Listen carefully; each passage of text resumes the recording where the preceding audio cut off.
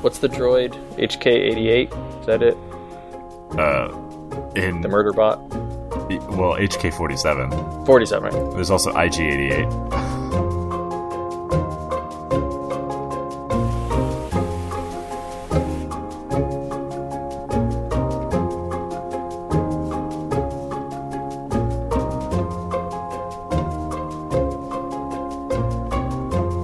Live from the Mundangerous Creation Forge in New York City, I'm your host Shane.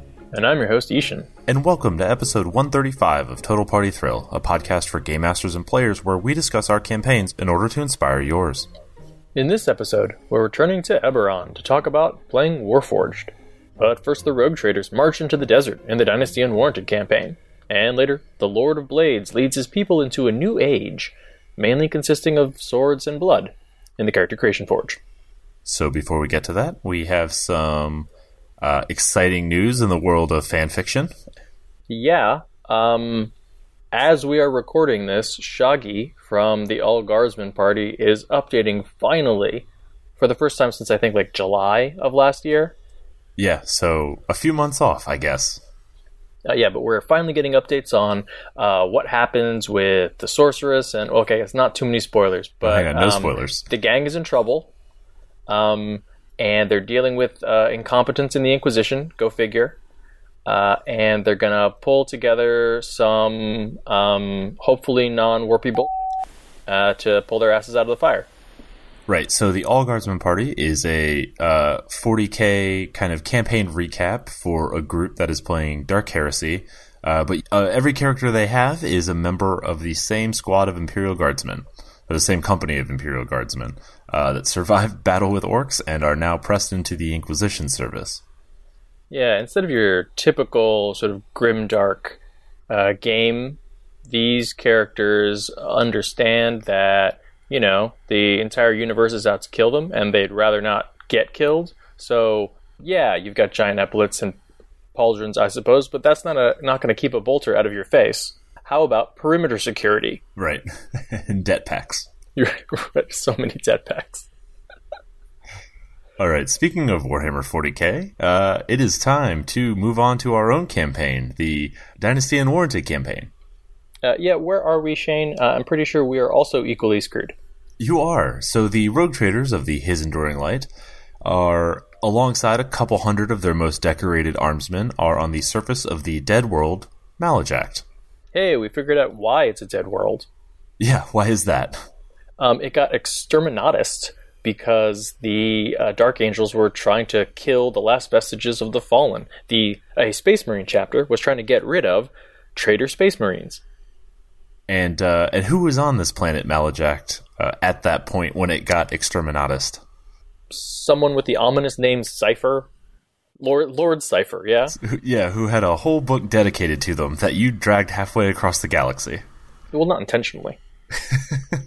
We thought it was treasure. Nope, just a dumb book. Yeah, so what's left on the planet is a shell of its former self, but it is just desert wastelands on the surface and an atmosphere consisting of dull sunlight, thick haze, and brutal glass storms, which make it rather unappealing for, humans. Fortunately, we're armsmen, so nobody cares if we live or die. Yeah, you're in the service of the Inquisition now. You're expendable. So the Inquisition has decided to split your party. So if you recall, you're on the surface alongside Lord Captain Duhan Roth, a rival rogue trader, and some of his armsmen. And you have agreed to split your forces and search for Cypher's ancient obsidian fortress to the east, while the rest of the contingent heads west. And you have a secret. Yeah, our secret is that we kind of know where we're going. As we were plummeting through the glass storms in our big dumb drop pod, a couple of us, Trix and Echo, I believe, spied a dark rocky outcropping that may have been some sort of fortress out of the corner of their eye, and then it was gone when they looked again. But we're pretty sure that was Cypher's old hideout. Yeah, on second glance, it sure seems to match the description. The place that he keeps holing up in, and then it gets destroyed or he gets killed, and then he shows up again like a century later. Right. You are also joined by an interrogator chaplain who is hoping to track down Cypher and redeem him. Meanwhile, the Inquisitor is looking for some information about how he's doing this, right? Trying to understand how is this possible. So whoever gets there first is likely to be happy. And fortunately for you, sure seems like you're going to get there first, which might give you a little bit of leverage. Yeah, into not getting bolters in the back of our skulls once this is all over. Exactly. Unfortunately, you've got some challenges on your way there, don't you? Yeah, this planet sucks. The wind is awful because, it's full of glass. So it's like marching in an asbestos storm. Right.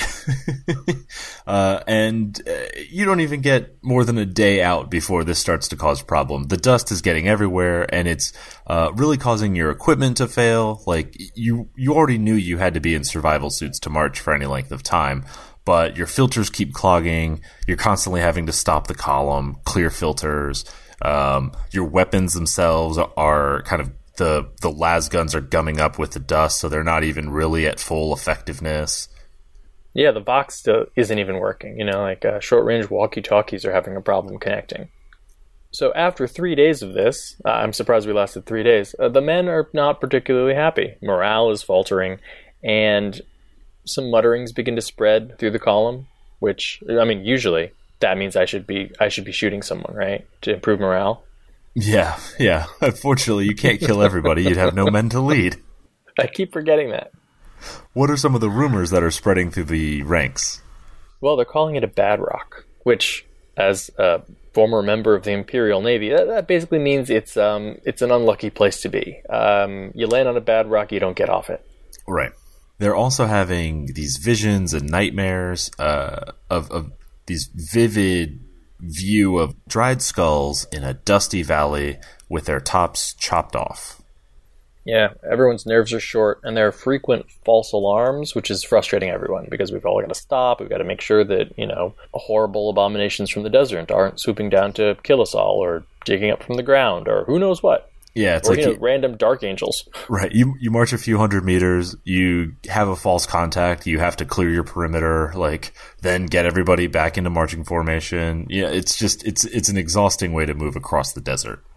Yeah, 4 days in, even those of us who are, PCs are starting to get bothered by what's going on here.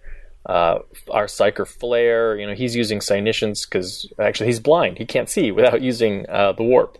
Right. It's starting to feel kind of dull. Trank, who's, usually hard-bitten and, doesn't get bothered by mundane stuff like this, is also starting to get tired out and is getting a little bit paranoid. Trix just wants to, keep doing a forced march without any kind of resting until we get to wherever the hell we're going. Yeah, Trix is like, look, we just have to get through this. We just have to get through this. We just have to get through this as fast as possible. Keep going, keep going, keep going, keep going. We're going to die. It's not wrong. It's a bad rock. We're all going to die. It's an approach.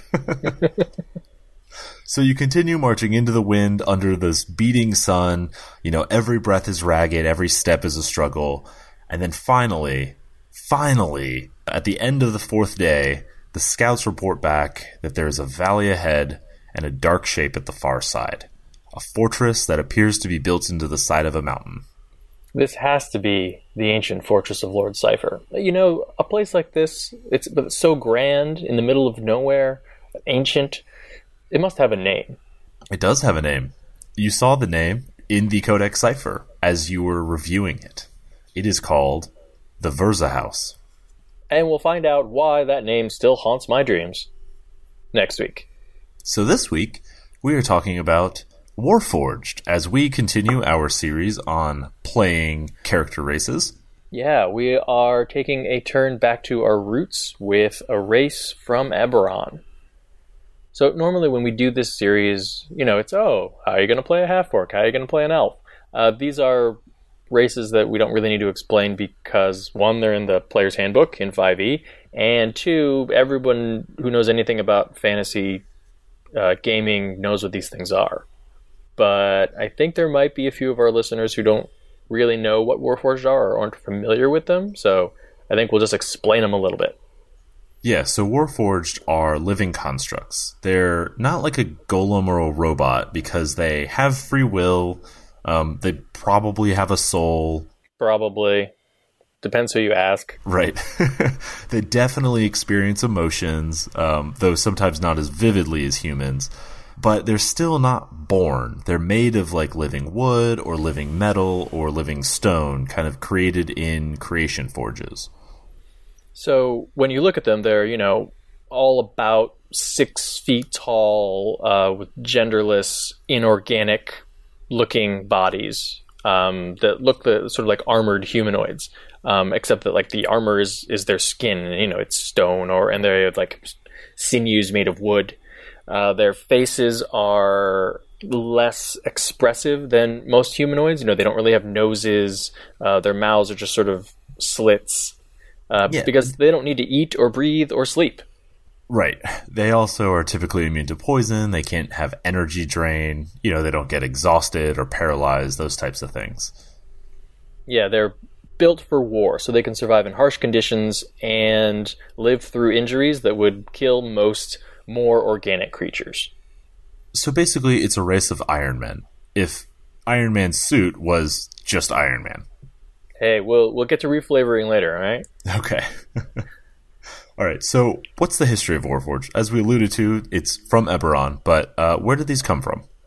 Yeah, Warforged are actually the youngest, as in the real world, youngest race that we've covered yet, because they debuted in 2004 along with the Eberron campaign setting in 3.5 Dungeons and Dragons. It was one of several new races in this new setting that Wizards of the Coast introduced. Later setting books included some different, what you might call base models of the Warforged. There was the Warforged Scout, which was, more like halfling-sized and was more dexterous. There was the Warforged Charger, which was kind of dumb and a big brute. And then you had prestige classes like the Warforged Juggernaut, which was basically a Warforged that turned itself into a tank. And the Reforged, which was basically a Warforged that turned itself into a real person. Right. You also had the Landforged Walker, actually, which was the Warforged Druid, which is one of my favorite things. It was, I'm a Warforged, but I turn into animals. And, maybe those animals look like Warforged versions. Maybe they don't. But I'm pretty sure in 3.5 that was just called the Dinobot build. Right. Yeah, and then in 4th edition, they all got updated for the Eberron Player's Guide. But they were a little bit streamlined. They didn't have all the status immunities and resistances to healing that made them seem like golems in 3.5. They were much more like regular humanoids. Now, in 5th edition D&D, they only exist so far as an Unearthed Arcana write-up. But if you've seen that, you know that most of the options in that particular document were kind of underwhelming. The Changeling wasn't that great. The Artificer definitely wasn't that great, and that's been rewritten, 1 or 2 times. Keith Baker has said that, he doesn't really like the Unearthed Arcana Warforged write-up, and he proposed an alternative on his blog that we'll have a link to.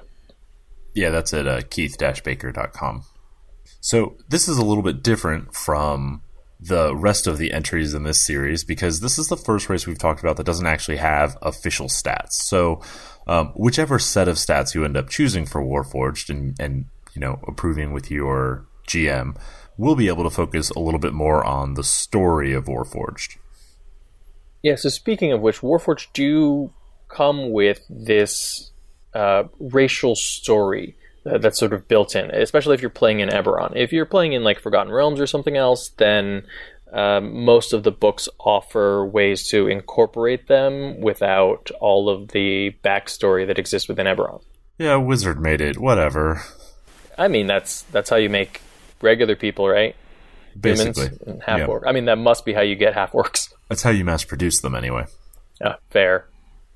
So in Eberron cosmology, Warforged were created as soldiers during a continent-spanning 100-year conflict called the Last War, which is basically like Eberron's version of World War I/World War II. They were created by House Cannith, which is one of the Dragon-marked houses, and basically like, a continent-spanning mega-corporation in their own right. And they were sold to all sides, basically, to serve as soldiers. So after the war ended just a few years ago, all of the Warforged were granted personhood. So rather than being soldiers or property, they are now people, at least legally. And they were freed from the armies and sort of sent out into society, able to forge their own destiny or wander aimlessly, depending on their personalities. Yeah. So they're all, bodies built for war and minds that have about 6 years of experience, all of which fighting and taking orders. Yep. They've known either the order of the army or the chaos of battle, and they're wandering around mainstream society trying to find their own way. And of course, they're dealing with the resentment from all different types of survivors in the war because they were sold to all sides. At the same time, though, remember, they're not golems or robots. They have emotions, so they're survivors themselves because for the vast majority of them, all they've done is fight in wars and see their compatriots die, or been forced to kill at the orders of people who essentially they were sold to. Right. Yeah, I mean, they effectively formed a slave army for basically every country, and then at the end of the war they said, well, I guess Warforged are actually people now. You're free. Now we see that kind of was bad for you. Yeah, exactly. It's like, okay, well, thanks for the freedom, but also, like, could you throw me a bone here? No, because you don't need to eat or sleep. So Right. I guess we don't need to give you land to grow food, and we don't need to give you clothes. Yeah, this leads to a bunch of open questions for Warforged themselves, right? You've only known battle your entire life. What is it that you want to do now that the life that you know no longer is necessary, right? Like, how do you proceed? And how do you feel about what you're owed for the things that you did in battle, or what you owe to others for the things they did for you? Mm-hmm. Do you even have a soul? Does that even matter to you? What is a soul? Really? You can always get other people's. Right. Souls are cheap. All right, so Shane, whether you're playing a Warforged in Eberron or you've ported a Warforged over to a different kind of campaign setting, what are some reasons that you might want to think about playing a Warforged? They are tough. So if you want a tough character, Warforged are your guys. They have a constitution bonus in every edition, and usually some immunities, which make them pretty hard to kill, makes them hard to keep them down, and it also gives them a chance to repair or heal. Yeah, in some editions, the healing magic doesn't work as well on them, but they can use repair spells or other kinds of like more tech-oriented magic. And since they don't sleep, you just sort of stay up all night and repair yourself, like a Star Wars droid. Right. They're also good for melee spellcasters. So one of the abilities that they had in some classes was enchanting their own bodies, so they can make themselves, in effect, magical arms and armaments. Yeah, and since they were so naturally tough, it kind of offsets some of the drawbacks of being a squishy spellcaster. You know, when you're a 6 foot tall, like, war machine, it's fine if, you know, you've got a D6 hit die. Warforged are also great if you want to play the kind of character that is exploring humanity from the outside looking in. Because we've talked about this a bit before with, like, you know, half-orcs, where, oh, you know, I have 1 foot in you know, human society and 1 foot outside of it, and I don't know where I belong. But Warforged are just so far outside the mainstream that you can basically take 1 or 2 full steps back and then look at the whatever prevalent society is in the setting that you're playing in and judge it, or be completely confused by it, or operate in ways that will confuse regular people in that setting. If you think about it, it's basically like in Star Trek, the Spock or the Data character. Maybe you want to become more like them, maybe you want to move away from that, but it's a nice opportunity to sort of weigh the pros and cons of what other people consider normal. Yeah, I mean, it's also just like a question of what does it mean to be alive? Like you said, you know, a half-orc or a half-elf might have a question of what humanity is, right? What does it mean to be human? Or where does what does it mean to be an elf, or what does it mean to be an orc? Warforged just are trying to understand the most basic things, like, what is life? Am I alive? Really? You know? Those kind of questions. And also, like, what is a soul, right? What does that mean to me? What is that even important? Does that matter? You can kind of get into some of the like questions of artificial intelligence, even within a fantasy setting. Yeah, I love the idea of like Warforged poets who are like, okay, so the way that traditionally life is spoken about is, oh, all beings with breath, but I don't have breath. Does that mean I'm alive? Is that just a metaphor? Like, how literally am I supposed to take this? Which is ultimately to say, you are going to be something that is very much not human, right? Possibly not even alive, depending on how you answer those questions. So that's going to be a pretty far departure from what you typically get in a fantasy setting. Yeah, so if you want to be the character that doesn't want to analyze humanity or like living beings, if you want to be the character that is nothing like those at all, you want to move as far away from that as you can. You don't want to be Optimus Prime who embraces, these small fragile humans. You want to be HK-47. You want to be the one who has no humanity, who doesn't care at all, whose favorite tactic is drop a cloud kill on myself because I don't care. I am immune to poison. Right. Warforged is the character for you. Yeah.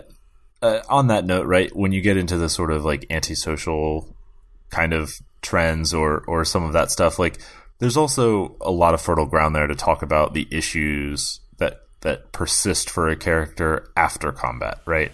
Because Warforged were born, bred, created as soldiers without any thought to anything else, they suffer from the fallout of combat. So PTSD, having dealt with the threat of death or the death of their, friends. There's also a way to play them as Spartans, right? A race of Warforged, like a group of Warforged who see death as just the inevitable and the culmination of duty, right? So death means nothing to you, and you kind of get that nihilistic point of view as well. Yeah, or that's a great backstory, and now at level 1, you are a Warforged who is moving away from that, and then dealing with the things that you did in war, the things that you did when you felt like life wasn't really something to be valued, and now maybe you had a change of heart. Right. Metaphorically speaking. I also think Warforged are great if you are new to role-playing and you kind of want to ease into it. I think there's a certain kind of player who likes the fact that you can roleplay someone that you're not and be like really gregarious and loud and friendly, to be the party face when like in real life maybe you're kind of shy. But there's also a kind of player who is kind of shy and isn't necessarily comfortable sitting at the table being a totally different person. So as the Warforged, you can be in character in the game and still be a little bit quiet, a little bit standing in the back, observing at first. I think also this can be a good opportunity for someone who's maybe neuroatypical. Obviously, you can sort of dive headlong into role-playing, but if you want to play someone and not have it be out of the ordinary, to sort of look at things and analyze things while not necessarily being a part of the way that everyone else is interacting, this is an opportunity to do that. Normally, when we talk about races, we also want to focus on their stats and what those abilities mean to the character. But because we don't really have a final set of stats, I guess the key is just whatever abilities and stats you end up with as a Warforged in your game, think about how those abilities set you apart from others, right? What does having extra constitution mean for you versus other races? What does that immunity to poison mean to you? What does it mean that you don't understand healing magic? You have specialized repair magic, right? That not every human healer can understand. Yeah, so physiologically, obviously, you're very different from the vast majority of other people in the world. You're not made of flesh, which also means that you feel pain differently. So Warforged have this ability where they can detach or reattach appendages. You can, remove a hand and then replace it with an axe. Captain Hook, you can be Captain Hook without necessarily having lost that hand, right? That hand is still there. It's just sort of sitting by the wayside waiting for you to use it again. Right. You can embed items inside your body. You can, inside your forearm, put a wand, which means no one can see it. It's concealed. No one knows it's there. It also means no one can steal it from you. Right. It also means it's just sitting there inside you. Yeah, then you've also got things like, you don't have to wear armor because you are armor. Your armor is part of you. What does that feel like to not have the soft, weak spots that the rest of your companions might? Yeah, I like the idea that, a fighter has a favorite sword, but a Warforged might have a favorite fist. Like this is my spiked fist that I wear on Wednesdays. This is my good fist. I'm going to hit you with my good fist. Hold on. And when you're thinking about your body, does that mean that you feel more connected to it because you have so much more choice about what it looks like, or what it feels like, or what its purpose is? Or does it make you feel less connected to it? Like if you had an arm stuck in a trap, would you just detach it and walk away and not be bothered? Or would that actually be worse for you because, it's yours? Yeah. Also, keep in mind, Warforged don't eat, breathe, or sleep, which is a pretty stark contrast to most humanoids, other than elves. So you got to kind of wrap your head around, why do we need 8 hours of downtime every night? Why do you close your eyes and ask to get ambushed every night? Yeah, that seems dumb. And most humanoids, sure, they need to do these things, but they also seem to find them really enjoyable. People seem to really like eating food and tasting food. They seem to really enjoy a deep breath of what they say is fresh air. They are much less grumpy when they wake up. Right. Is it strange that they're doing all these things? Is it gross that they're doing these things? You don't have to eat. Do you miss out? Are you thinking, oh, that's an experience that I wish I could have. I wish I could put organic matter in my mouth, right? You speak, so you have a mouth, but it doesn't go anywhere. You don't have a throat. So right. You're like Cookie Monster. Sort of, I guess. Do you want to put food in your mouth? Do you want sensory organs to be able to experience that? Or is that just the strangest, grossest thing you could think of? It's just a frivolous waste of time. Oh, I don't have time to dedicate to that. Building those circuits, I don't need them. There's also practical applications with that too, right? Being underwater isn't a whole lot different from being in air to you, mm-hmm. right? There's just no restriction there. Being in a hot desert or being in a humid jungle, right? Those are sensations that don't really mean a whole lot to a Warforged. There's less of a threat because of a reliance on water and food. Yeah, remember you're made of living wood and metal and stone, so it's not like you rust. So, right. You're not worried about jungle rot. You're not worried about trench foot. Yes, humanoids enjoy the eating and the breathing and the sleeping, but you take that away from them for just a very little amount of time, and they do poorly. It also means because you don't have to do all these things that you've got a ton of free time. What do you do with that? You don't shut down for 8 hours. You don't turn yourself off. You're not a robot. You are just awake 24 hours a day, all the time. Do you read? I know canonically some Warforged just go do another job because they're bored. Right. So yeah, I had ventured with you guys. Okay, but now I also have an 8-hour shift in a warehouse where I pack boxes. So, in terms of physiology, canonically, there's no gender associated with a Warforged, but a lot of times they have chosen genders based on their sort of interaction within society. So you need to ask yourself, right, do you care? Is that important to me? And do I identify strongly with that? Or is it just, a convenience for the people around me? Yeah.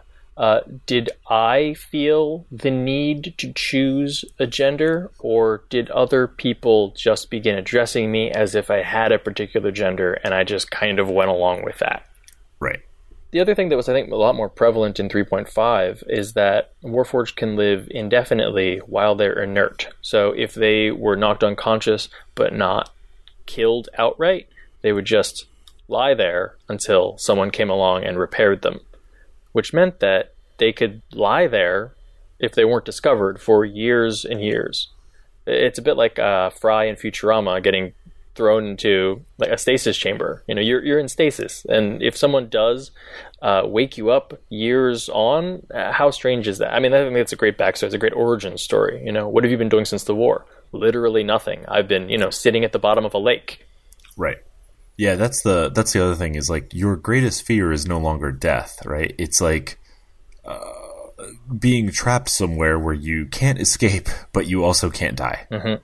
Also, Warforged had no maximum lifespan, so it meant they were longer lived than elves, but just never really had to face the concept of death if they didn't take risk. Yeah, if you think about it, you have this entire race who has spent the vast majority of their collective experience fighting, but that's the only thing that ends them. You would think that it would be much safer to say, okay, I don't have to eat, breathe, or sleep. I don't need companionship. I could just walk out into the middle of nowhere and just be safe and alone, right? I can be the hermit, but I don't need to worry about getting old and eventually dying out there. I'll just live on top of the mountain for 10,000 years. Well, you're going to have to do it alone, though, because the other restriction on Warforged is they don't reproduce. Yeah. They're only created in creation forges, or whatever the source is in your sort of setting that they've been added to. But the point is they do not randomly, mate and create new Warforged. So you will never pass your genetic material or your experience or those types of things onto something that shares that bond with you. I guess that's probably a good thing, because if they don't die of old age, population quickly booms. Right. I mean... Warforged rabbits. Right.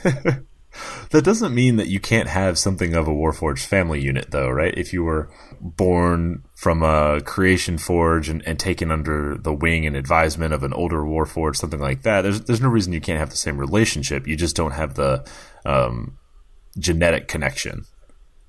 Oh, yeah. I think Warforged who embrace their emotions probably seek that out very readily. Right. But in some ways, you'd have to question, is that fake? Is that artificial? Is that just as real as a real sort of father-son or father-daughter, mother-daughter kind of relationship? Like, is that a family? Like, what is family?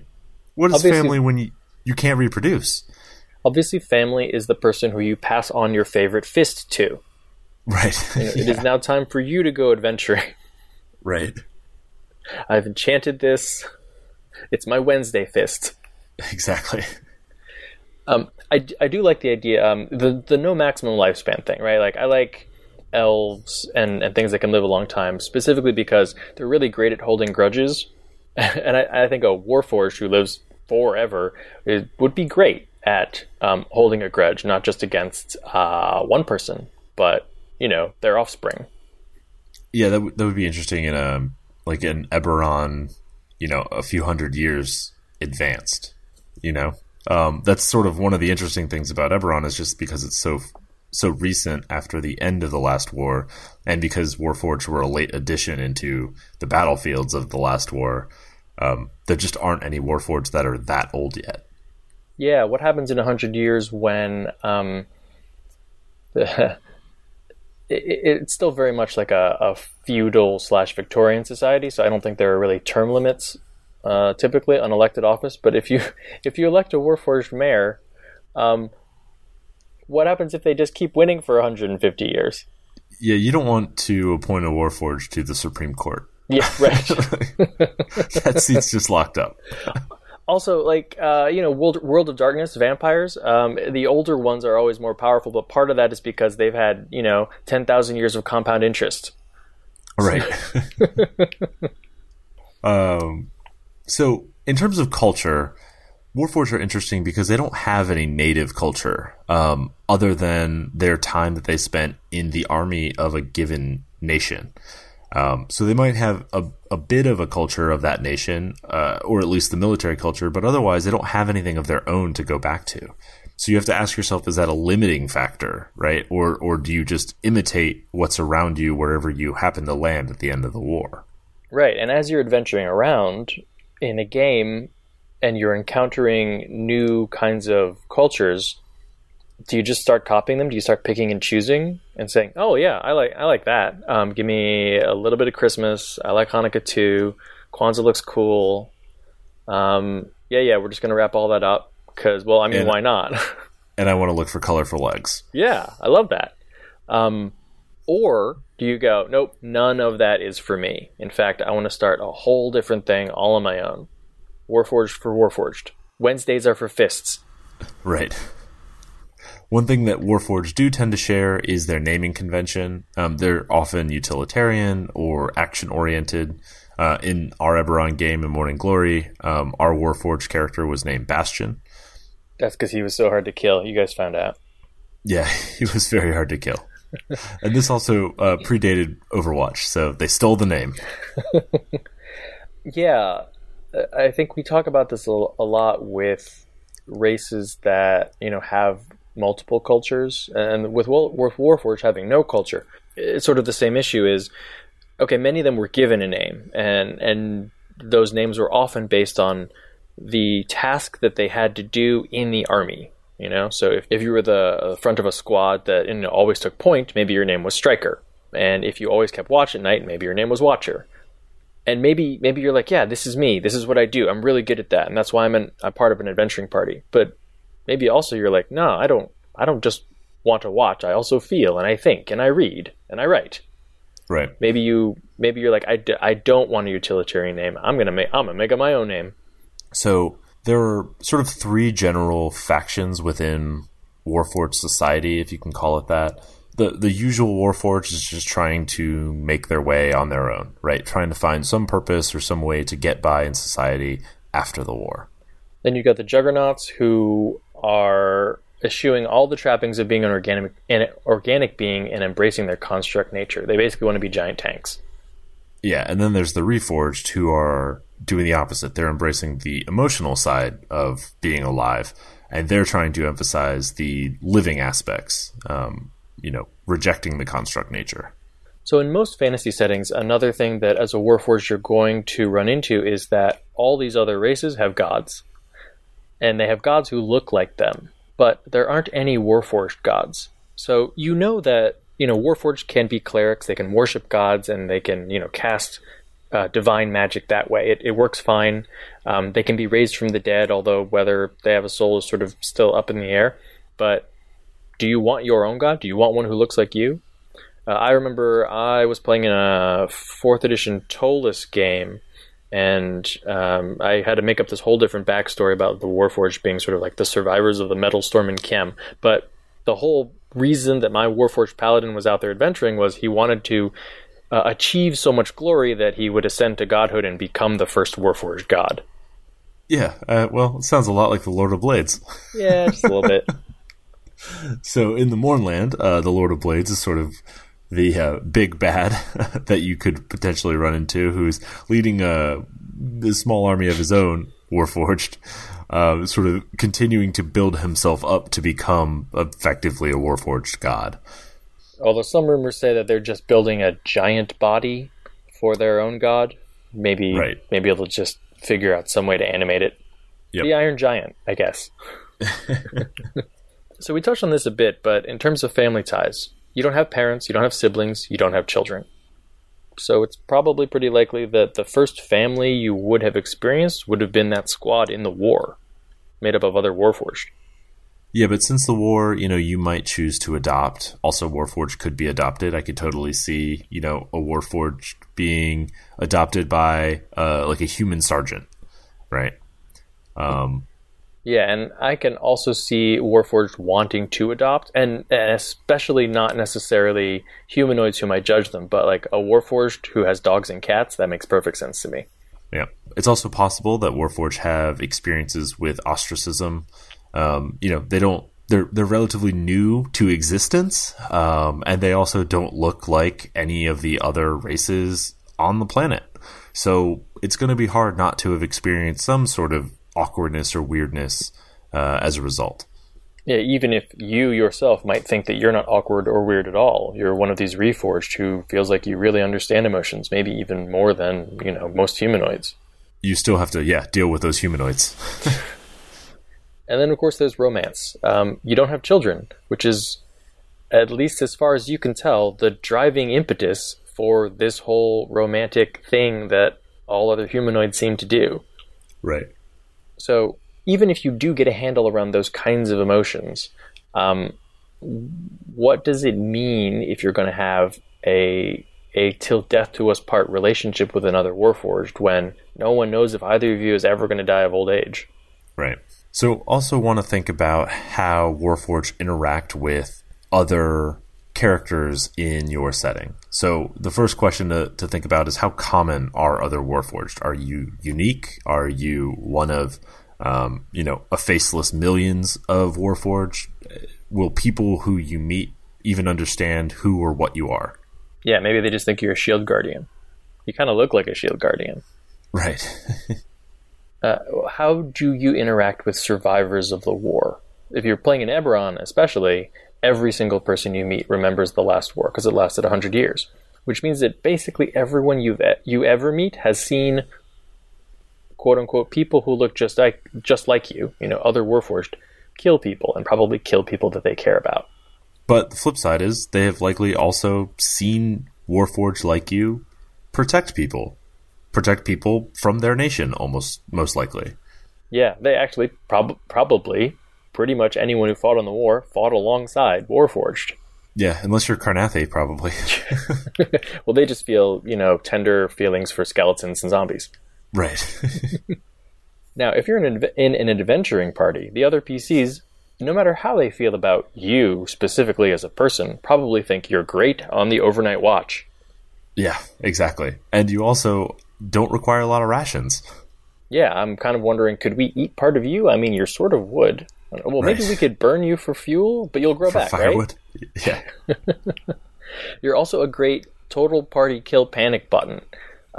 If everyone is dropped by a sleep spell or an errant cloud kill, it's probably the Warforged, or everyone drowns in a flash flood. It's probably the Warforged who's going to be the last one standing and can hopefully revive everybody as long as you've treated them nicely. Right.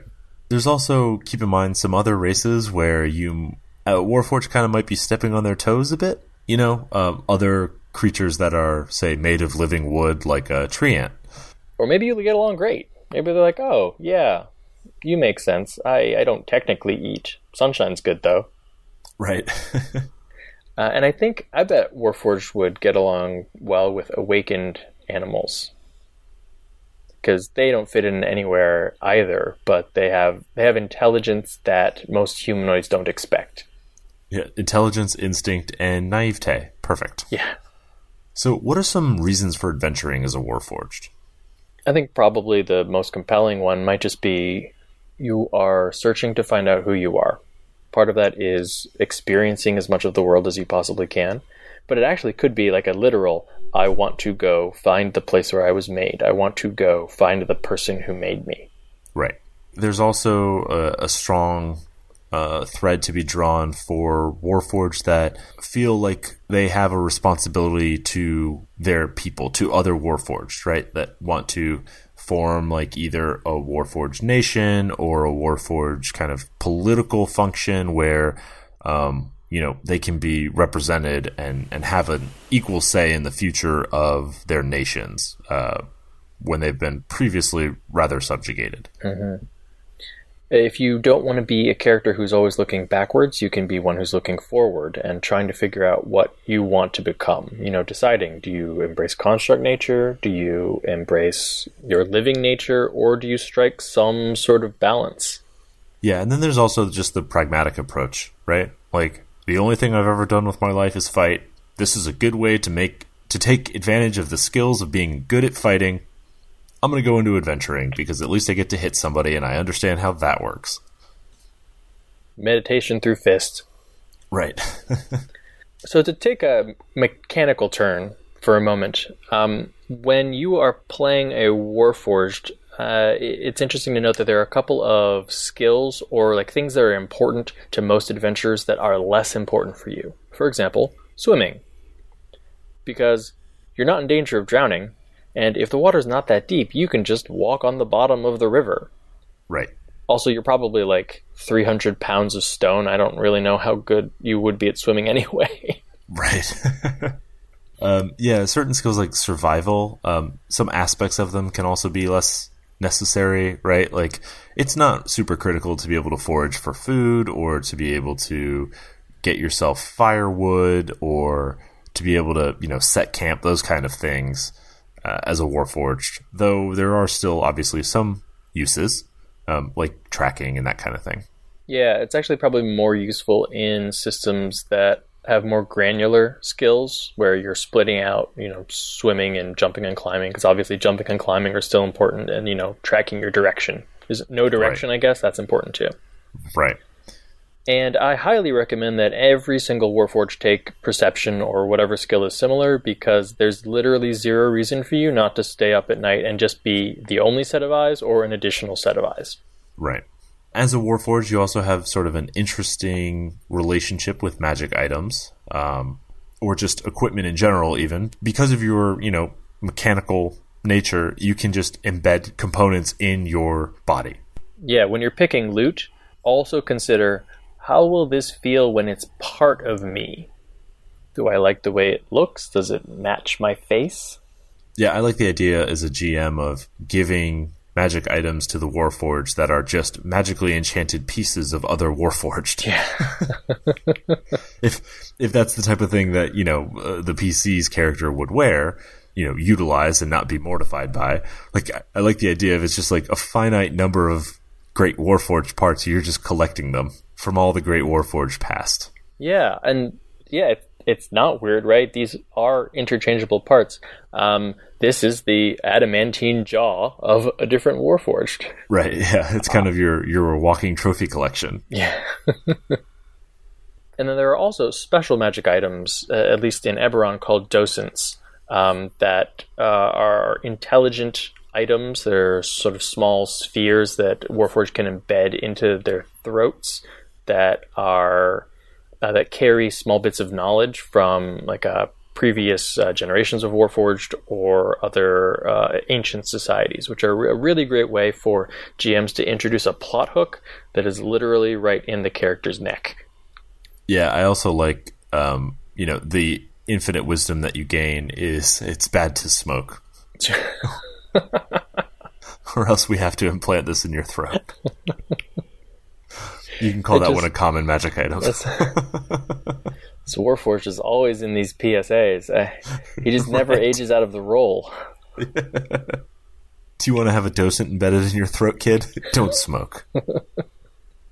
So, as a conclusion, I really like the concept of Warforged. I know that they're sort of controversial. They're one of the things that people who don't love Eberron like to point out as anathema to fantasy in some ways, because they're kind of steampunk or sci-fi-ish.